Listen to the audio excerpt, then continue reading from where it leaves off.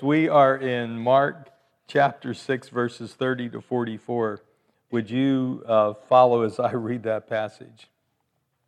The apostles gathered around Jesus and reported to him all that they had done and taught. Then, because so many people were coming and going that they did not even have a chance to eat, he said to them, "Come with me by yourselves to a quiet place and get some rest." So they went away by themselves in a boat to a solitary place.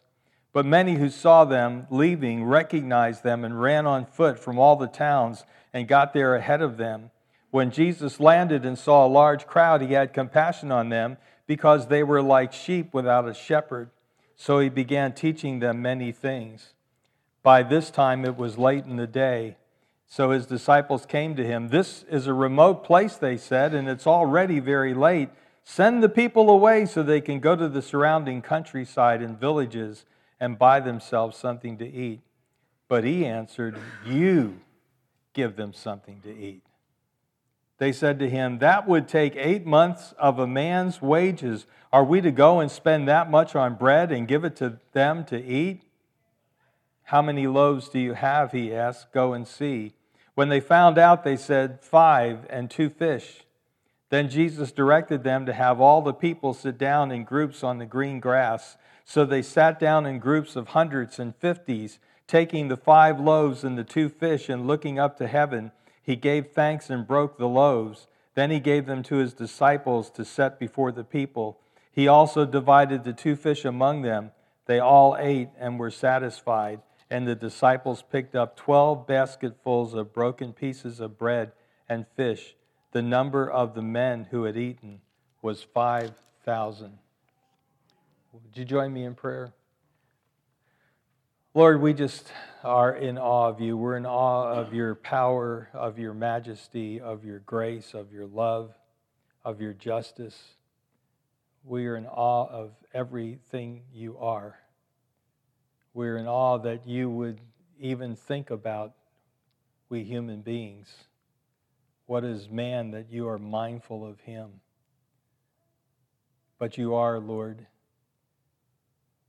You took notice of our need, that we were separated from you by our sin, by our refusal to have your way, but our decision to have our own.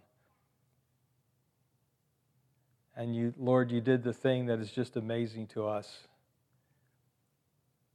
You sent your Son, your only Son, not just to walk among us, not just to teach, as important as those things are, not just to do the miraculous, but you sent him here so that he would go to Calvary's cross and bear our sin in his innocent body. We can't even fathom such love and such grace and such mercy.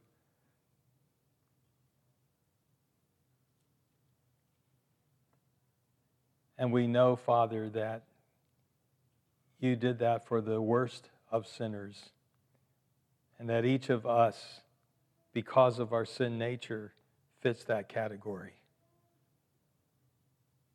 Thank you for your salvation. Thank you that we simply have to put our trust in your Son, Jesus Christ, and we can have eternal life. We can be part of your family. We can pass from death to life. Thank you, we pray in Jesus' name. Amen. Jesus promised the abundant life. He said in John 10:10, "I have come that they might have life and have it to the full." How's that working out for you? How's that working out for you and for me? See, many of us, and I think maybe particularly Christians who've been believers for a long time, aren't experiencing that abundance. And I think that we see in our passage this morning the reason for that is we expect little from God. We expect little from God. We are satisfied with the little that we can do. Why is that? It's because we do not live by faith, We live by our own wits too many times. We do not live by faith. We live by our own human wisdom. Like us, the disciples had to be taught to think big and to expect much. For we have a big God. And in the context of our passage this morning, the question I think for us is, do we want a bite or do we want a banquet in our spiritual lives? Do we want a bite or do we want a banquet in our spiritual lives?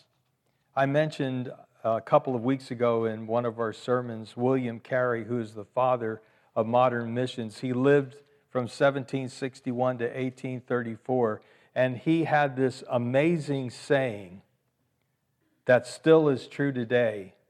Expect great things from God, attempt great things for God. You see, in his day, the church was moribund. It was turned in upon itself. It had no sense of ministry, no sense of reaching out beyond itself, no sense of the greatness of God, no sense of what God could do. And he had to battle them. He had to convince them that it was biblically right to want to share the gospel of Jesus Christ. Can you imagine that?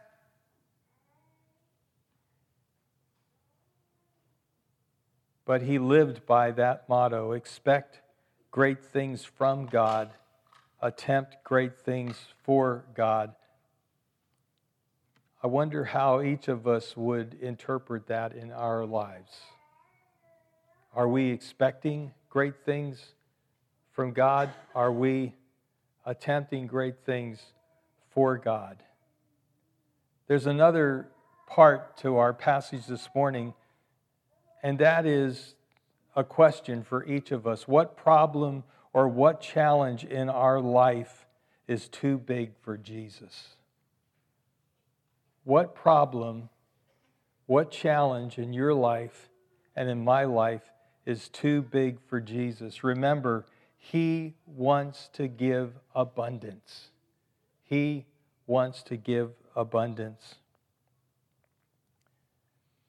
Our passage this morning is paralleled in Matthew chapter 14, verses 13 to 21, Luke chapter 9, verses 10 to 17, John chapter 6, verses 1 to 14.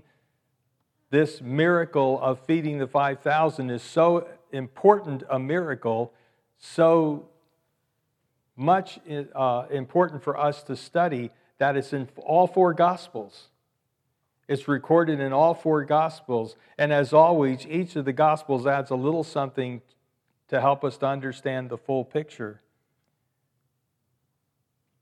Our passage, Mark 6, verses 30 to 44, divides into two sections. First section is Jesus cares. That's verses 30 to 34. In our first section, verses 30 to 34, we're going to see the compassion of Jesus Christ. He wasn't annoyed by the crowds. He wasn't annoyed by the attention. He wasn't annoyed by all the activity. He had compassion. We'll talk more about that in a moment. The second part of our passage is verses 35 to 44, and that is Jesus satisfies. Jesus cares in verses 30 to 34. Jesus satisfies in verses 35 to 44. We read in verse 30, the apostles gathered around Jesus. I believe he's talking there about the 12 that he set aside earlier in chapter 3. Called the 12, he named them apostles. He had sent them on a mission. We studied that in chapter 6. We read in verses 12 and 13 that they went out and preached that people should repent. They drove out many demons, anointed many sick people with oil, and healed them. These same apostles, these 12, these who were sent on this ministry, this mission, They gathered around Jesus and reported to him all that they had done and taught. As we look at the training of the 12, it's so important to see how all of the pieces fit together. The training of the 12 by Jesus was designed to produce faith. It was designed to encourage their faith. It was designed for them to live by faith, to live by this motto that we're talking about, expecting great things for God, attempting great things for God. The training of the 12 was meant to do that. The training of the 12 was meant to prove that Jesus was the Messiah and was able to provide for his people. They were learning that just both by Jesus' words and by watching Jesus in action, by watching Jesus' ministry, by watching Jesus healing, by watching Jesus raise people from the dead. They also learned that as Jesus put them in difficult spots. That's one of the things I like about this passage this morning. He puts them in a difficult spot and then says, do something. He often does that to us. Puts us in a difficult or impossible situation, and then it says, do something. It's in your hands, but I got your back. It's in your hands, but I got your back. Well, they reported on their ministry, their works, their words, as we read just a moment ago.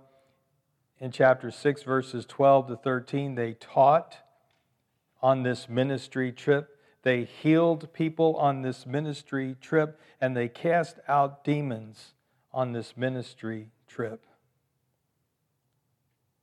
Verse 31, then because so many people were coming and going that they did not even have a chance to eat, Jesus said to them, come with me by yourselves to a quiet place and get some rest. They reported on their ministry. They reported on the things they did. They reported on their teaching. And Jesus said, you have had the activity, now you need the rest. You have had the activity, now you need the rest. Come with me by yourselves to a quiet place. The word quiet place literally is remote place. To a remote place. They needed fellowship and they needed renewal. As one author said, there is a time for rest as well as for work in the service of Christ. That is a tremendous principle that we see propagated here, but it's a tremendous principle that you and I need to put into our lives as believers in Christ, as those who love Jesus Christ, those who want to serve. And we have so many great people like that in Del Rio Bible Church. So many people who have a heart to serve Jesus Christ. So many people who have a heart to serve each other, to serve others in the body. So many people who have a heart to reach out to non-believers. But that's a great statement by this author. There is a time for rest as well as for work. There is a time, as Jesus says, come with me by yourselves. By the way, the King James says, come apart with me. Come apart with me. Vance Havner, being the clever wordsmith that he is, said, if you don't come apart and rest, you will come apart. If you don't come apart and rest, you will come apart. I think that's a great interpretation of this passage. If you don't come apart and rest, you will come apart. You see, there are twin problems, twin issues that believers face. They're at opposite ends of the scale. The first problem is frantic activity. And some churches promote frantic activity. We try not to. It does get a little busy around here from time to time, a lot of time. We don't try to promote busyness. We don't try to interfere with your family time. We don't try to interfere with what God wants to do through you on your job, through you in your neighborhood. We don't want to compete with that as a church. But there can be frantic activity, and many churches promote frantic activity. Unless you're there every night of the week, something's wrong with you. You're not spiritual. That's not our philosophy of ministry. And if you don't know what our philosophy of ministry is, I hope you'll come on August 13th. This is a commercial break. Come on August 13th to our next welcome lunch, and we'll go over that. Right, Chris? Yep.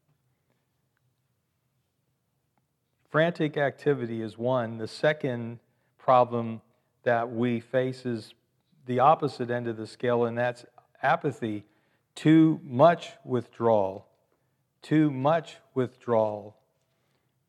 William Barclay, who's great at background, said this: there are two dangers in life. First, there is the danger of too constant activity. No man or woman can work without rest, and no one can live the Christian life unless he gives himself times with God.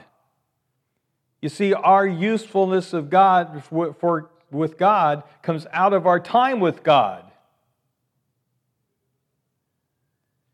It may well be that the whole trouble in our lives is that we give God no opportunity to speak to us because we do not know how to be still and to listen. We give God no time to recharge us with spiritual energy and strength because there is no time when we wait upon Him. How can we shoulder life's burdens if we have no contact with Him who is the Lord of all good life? How can we do God's work unless in God's strength? And how can we receive that strength unless we seek in quietness and in loneliness the presence of God? Let me say it another way that's not as eloquent as William Barclay, but I think may help us to understand. For too many of us, God becomes background noise in our lives. For too many of us as believers in Jesus Christ, God becomes background noise in our lives. What do I mean by that? Well, let me try to give you an illustration. Kathy, many of you know, went to Hong Kong for 2 years as a journeyman missionary. And when she came back, she was allowed to bring some things back from Hong Kong. And one of the things she brought back was a wall clock that chimed. Had a beautiful chime, and if you can keep it working. And so we enjoyed that chime until one day it stopped. This is many years ago now. And we missed that chime, but we didn't want to put the money out to get it fixed, and you can never find anybody to fix those. You know what I'm talking about, right? Well, finally we decided, we missed that chime. So let's get it fixed. So we did what we had to do. We found somebody to fix it, and it was fixed, and we brought it home, and we put it on the wall, and we wound it up. And every half hour and every hour it would chime. And they were the most beautiful sounding chimes. And we brought it home, put it on the wall, and for several weeks after that, there wasn't one time that clock chimed that we didn't say to each other, "Isn't it great to have that back again? Isn't it great to be able to hear the beautiful muted chimes?" But after about 2 or 3 or 4 weeks, we didn't talk about it at all. Why? It had become background noise to our lives. That which was so beautiful, that which we desired so earnestly, became background noise. I think that's what happens to many of us with God. He becomes background noise in our lives. There's a story told about a blind man who was invited to attend the wedding of a friend. The couple had chosen to be married in a village church that was known for its picturesque qualities. As the couple left the chapel, the groom's mother said to him, "What a pity that you couldn't see the chapel. It really is so lovely and such a pretty garden around it." She repeated this before mutual friends at the reception, and yet a third time after the photos came back, the blind man just shrugged his shoulders each time and tried to change the subject. Didn't she hear the bells? The man thought to himself. For him, the bells that had rung before and after the ceremony had been magnificent. The air had been filled with their vibration, and the ground had seemed to tremble at their song. He had been astonished at how many different patterns and tones were rung from the tower, and how the bells had created an atmosphere of both joy and solemnity. The blind man finally concluded that the groom's mother hadn't even noticed the bells, the part of the ceremony that had been, for him, the most magnificent accompaniment. She, with all her senses, had experienced only part of the beauty. He, however, had experienced all that was available to him. Do we still hear the chimes? Do you still hear the chimes in your life, whatever may represent those chimes? For us, it was this wall clock. What is it in your life that represents these chimes? And do you still hear them? And are you still amazed at them?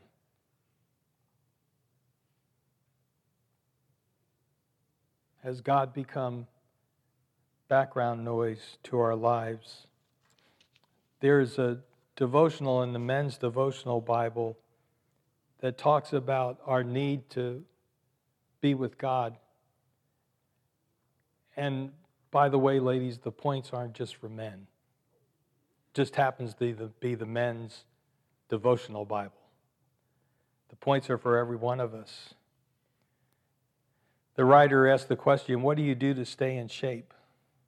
Hit the gym every morning, strap on your Nikes and run a few miles, bike to work. Interestingly, we live in a world that encourages men and women to make their bodies strong but neglects their spirit. As a result, we too often work to build up our biceps but completely ignore our souls. We typically think of masculine strength as physical, but what if true strength comes from inside, from your soul and its connection to God? When was the last time you worked out to strengthen that part of your being?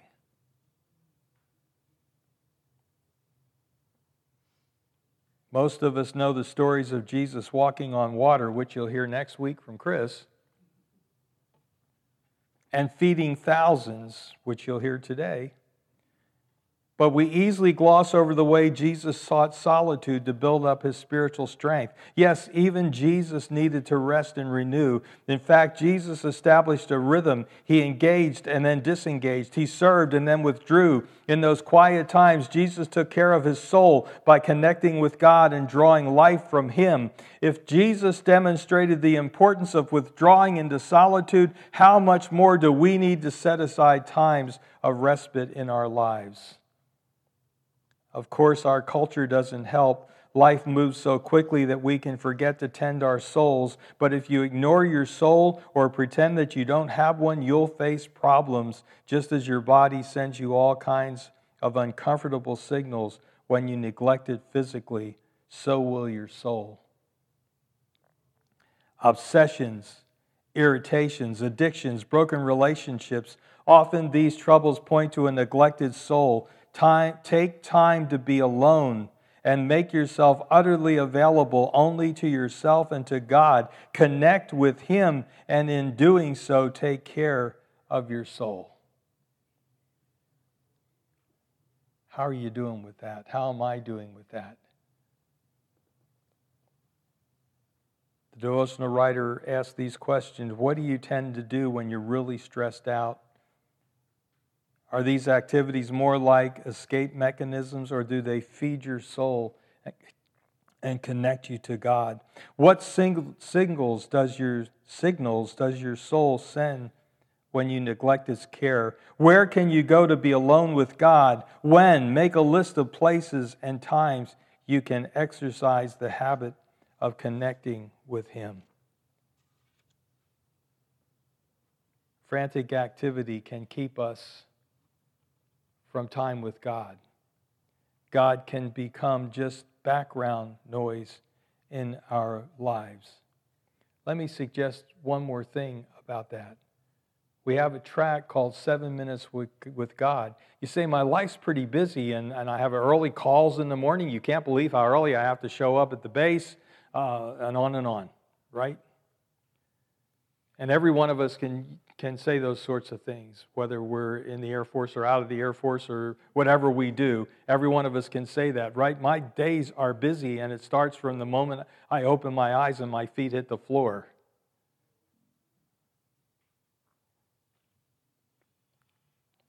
Can you take 7 minutes? I won't take time to go through the track. If we're out of them, you can see me, and I'll make sure you get one. But can you take 7 minutes with God?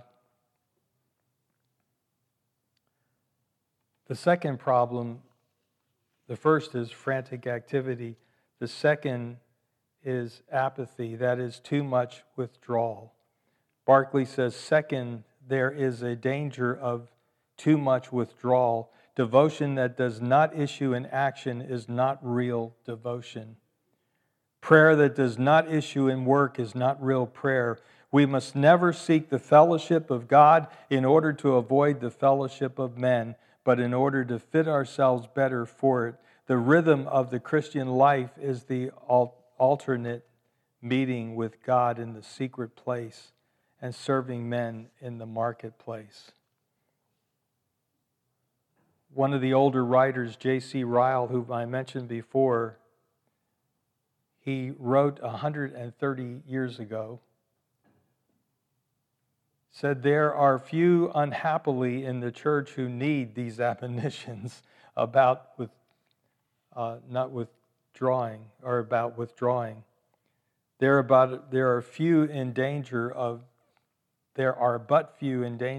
overworking themselves and injuring their own bodies and souls by excessive attention to others. There are few comparatively who need the bridle nearly so much as the spur.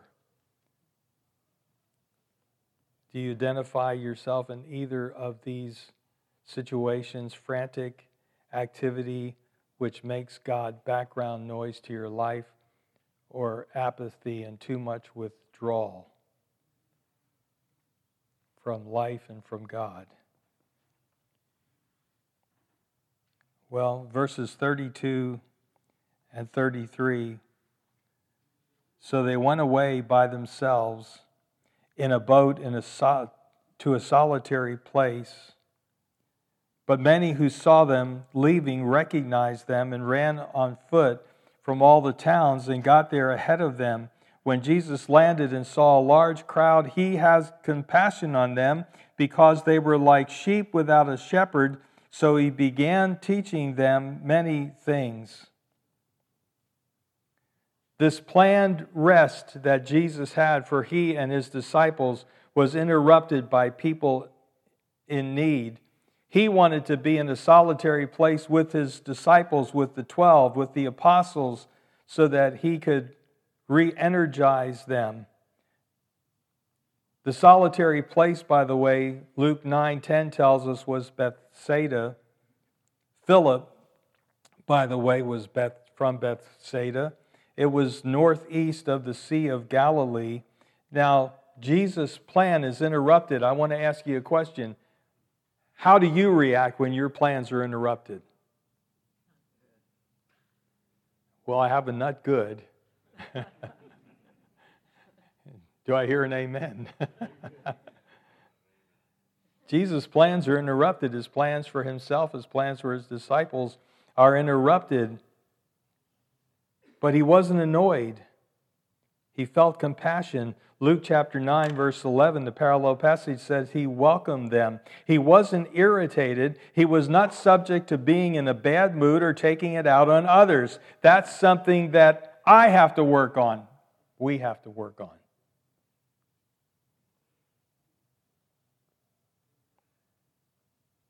He had compassion. He taught them extensively. He provided for their needs.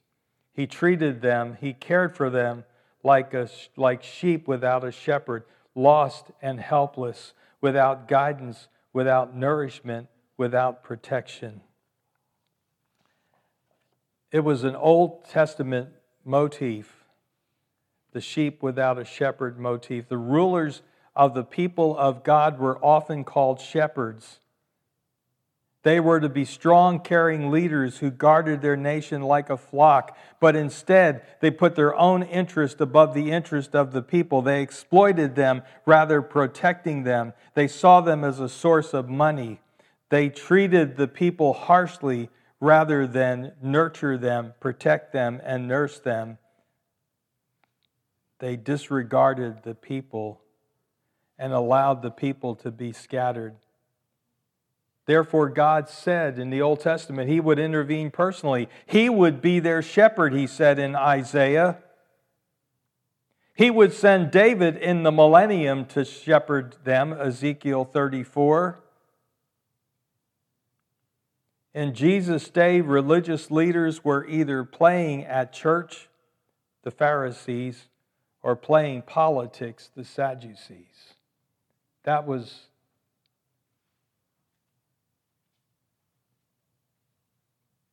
the religious leaders in that day. Jesus had compassion on the crowd. Someone has said, what was it that drew men to Jesus? Yes, He spoke with authority and He did miraculous and wonderful deeds, but I think the one thing that men could not ignore was the compassion and love that came from His heart and onto His face and into His words and His deeds. If we abide in Him as He abides in us, we begin to see things differently. We begin to look at things with His eyes.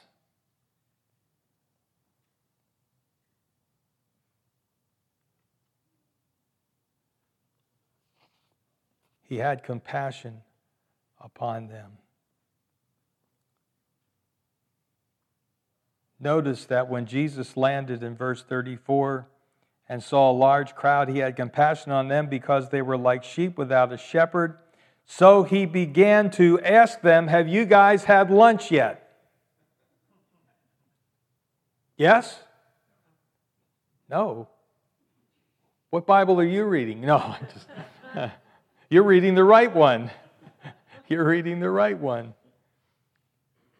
Yeah. He had compassion on them because they were like sheep without a shepherd, so He began teaching them many things. The first thing Jesus' compassion drove Him to do was to teach them. What are we to learn from that? The greatest hunger is the famine of the Word of God. The greatest hunger is the famine of the Word of God. Jesus satisfies their spiritual need before He satisfies their physical need. Jesus satisfies their spiritual need before He satisfies their physical need. That's an important distinction. First thing He does for these people is not inquire as to whether they are hungry or not, or have a place to lodge for the night. First thing He does to show His compassion for them is to teach them. There's such a dearth of teaching today. There's a lot of entertaining going on.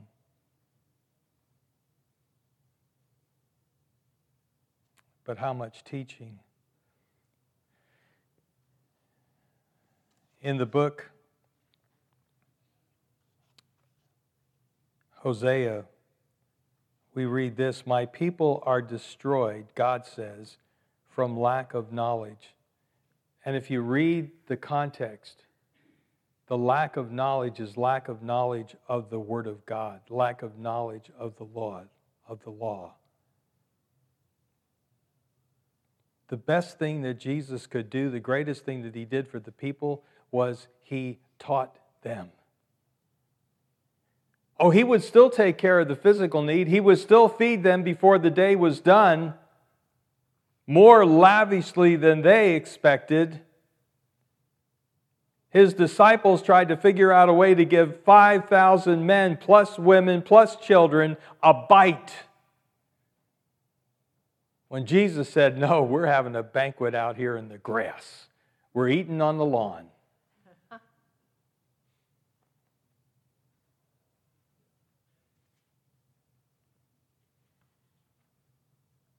Because he knows that people are destroyed when the Word of God's not taught. People are destroyed when the Word of God is not taught and taught accurately. Jesus showed them compassion. One writer said, the man who cares nothing for the souls of other people is not like Jesus Christ. Well, by this time, we're told, verse 35, and this is the second part of our passage. We saw that Jesus cares in verses 30 to 34. Now we see that he satisfies in verses 35 to 44.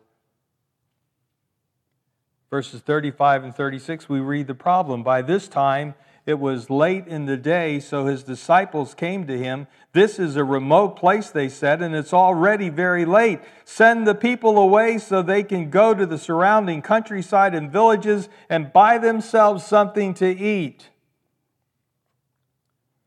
Here's the problem stated, and here's the disciples' solution. Dismiss the people, send them on their way.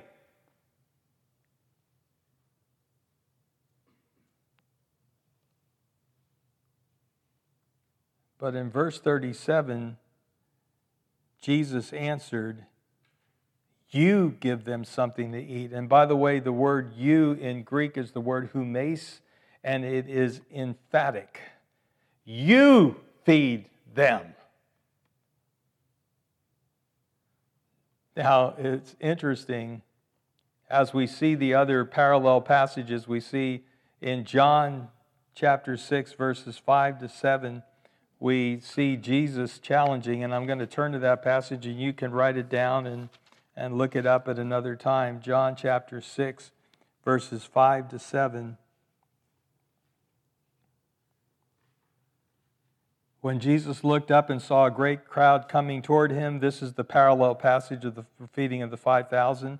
He said to Philip, remember, who was from Bethsaida, where shall we buy bread for these people to eat?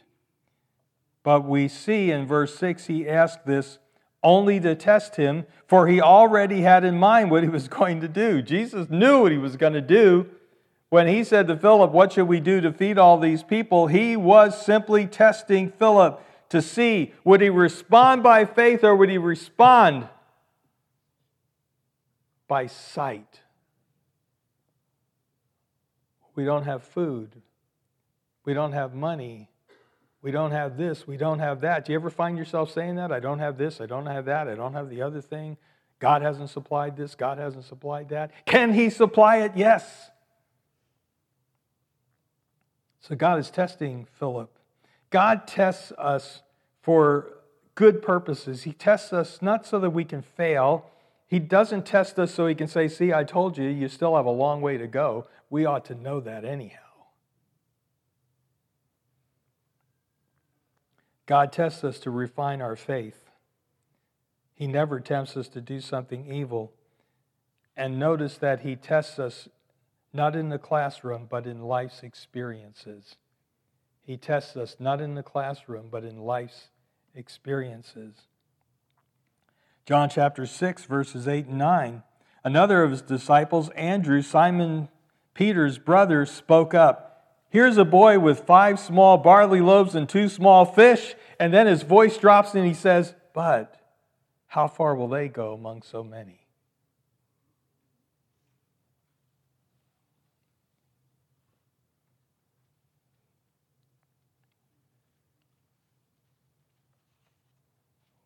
One writer said the disciples had 2 suggestions for solving the problem. Either send the people away to find their own food or raise enough money to buy a bit of bread for everybody. As far as the disciples were concerned, they were in the wrong place at the wrong time and nothing could be done. With that kind of approach, they would have made ideal committee members. Someone has defined a committee as a group of people who individually can do nothing and collectively decide that nothing can be done. Have you seen those kind of committees? Been on them?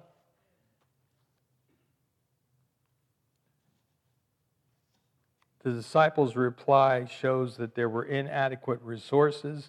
There was the impossibility of meeting the demand. However, Jesus didn't look at the problem that way. Jesus saw not the problem, but the opportunity to trust the Father and glorify His name. The disciples saw the problem, not the potential, on the basis of human wisdom. If only we had enough money, we could do something. But as one writer said, the first step is not to measure our resources, but to determine God's will and trust Him. Boy, that's good. The first step is not to measure our resources, but to determine God's will and trust Him to meet the need. That has been the direction of our church for a long time. That has been the wish of our church for a long time. I hope that won't change.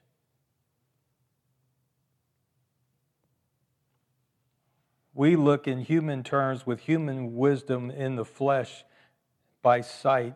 We must look by faith. We must live by faith. Well, back in Mark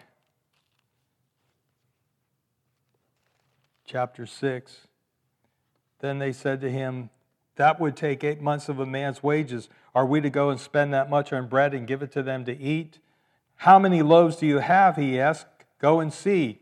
When they found out, they said 5 and 2 fish. And you know from the parallel passages that it was a little boy's lunch where they found these loaves and fish. Then Jesus directed them to have all the people sit down in groups on the green grass. Notice how Mark gives us eyewitness testimony, because it's an eyewitness who would remember all the grass was green as could be. It must have been the spring of the year when this happened. So they sat down in groups of hundreds and fifties, taking the 5 loaves and the 2 fish and looking up to heaven, he gave thanks and broke the loaves. By the way, giving thanks in that day, it's the word eulogeo. And the object of the blessing was not the food. The object of the blessing was God who provided it. When we pray for our food, when we pray for our meals, focus on the God who provided it, not the food that you're about to eat. That's what they did in that day. Well, he gave thanks and broke the loaves. Then he gave them to his disciples to set before the people. He also divided the 2 fish among them all. They all ate and were satisfied. And the disciples picked up 12 basketfuls of broken pieces of bread and fish. Not crumbs, folks. These were pieces left over, unused. The number of the men who had eaten was 5,000, and then there would be the women and the children besides. J. Vernon McGee said, he commands them to do an impossible task. They must learn, as we must learn, that he always commands the impossible. The reason is obvious. He intends to do the work.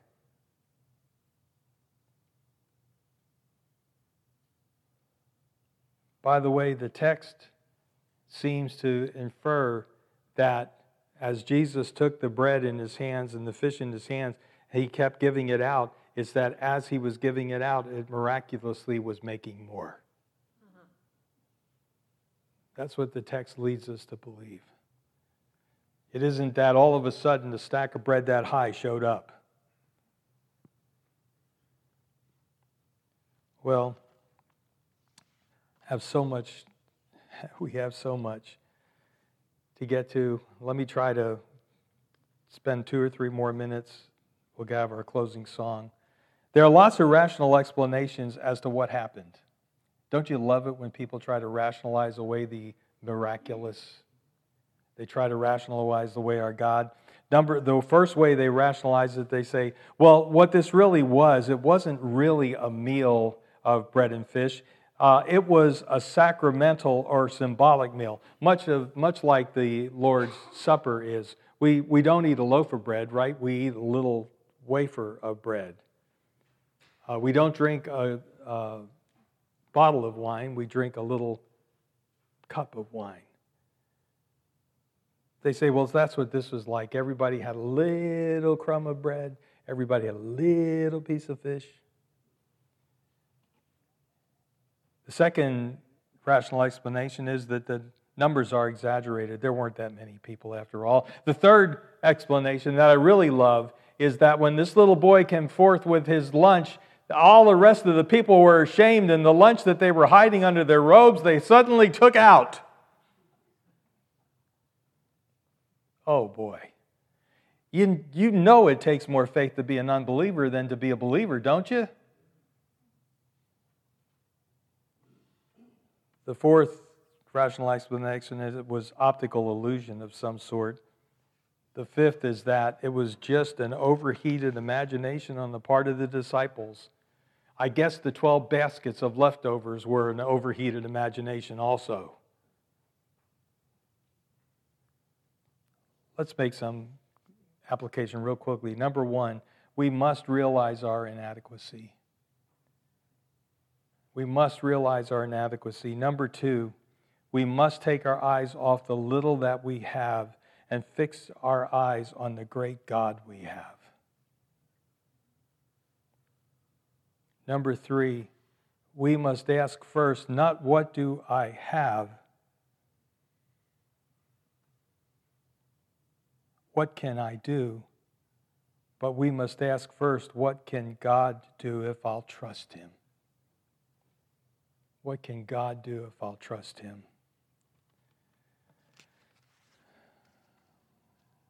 One writer said, what shall keep faith alive and preserve us from sinking in despair? There is only one answer. We must look to Jesus. We must think on His almighty power and His wonders of old time. We must call to mind how He can create food for His people out of nothing and supply the wants of those who follow Him, even in the wilderness. And as we think these thoughts, we must remember that this Jesus still lives, never changes, and is on our side.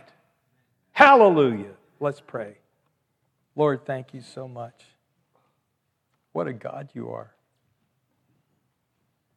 What a magnificent God you are.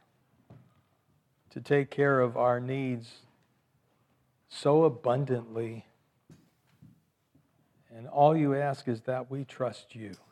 That we realize our inadequacy, but we realize that you are more than abundantly adequate for any problem we face, any challenge we face. And may we live by faith and not by sight. We pray in Jesus' name. Amen.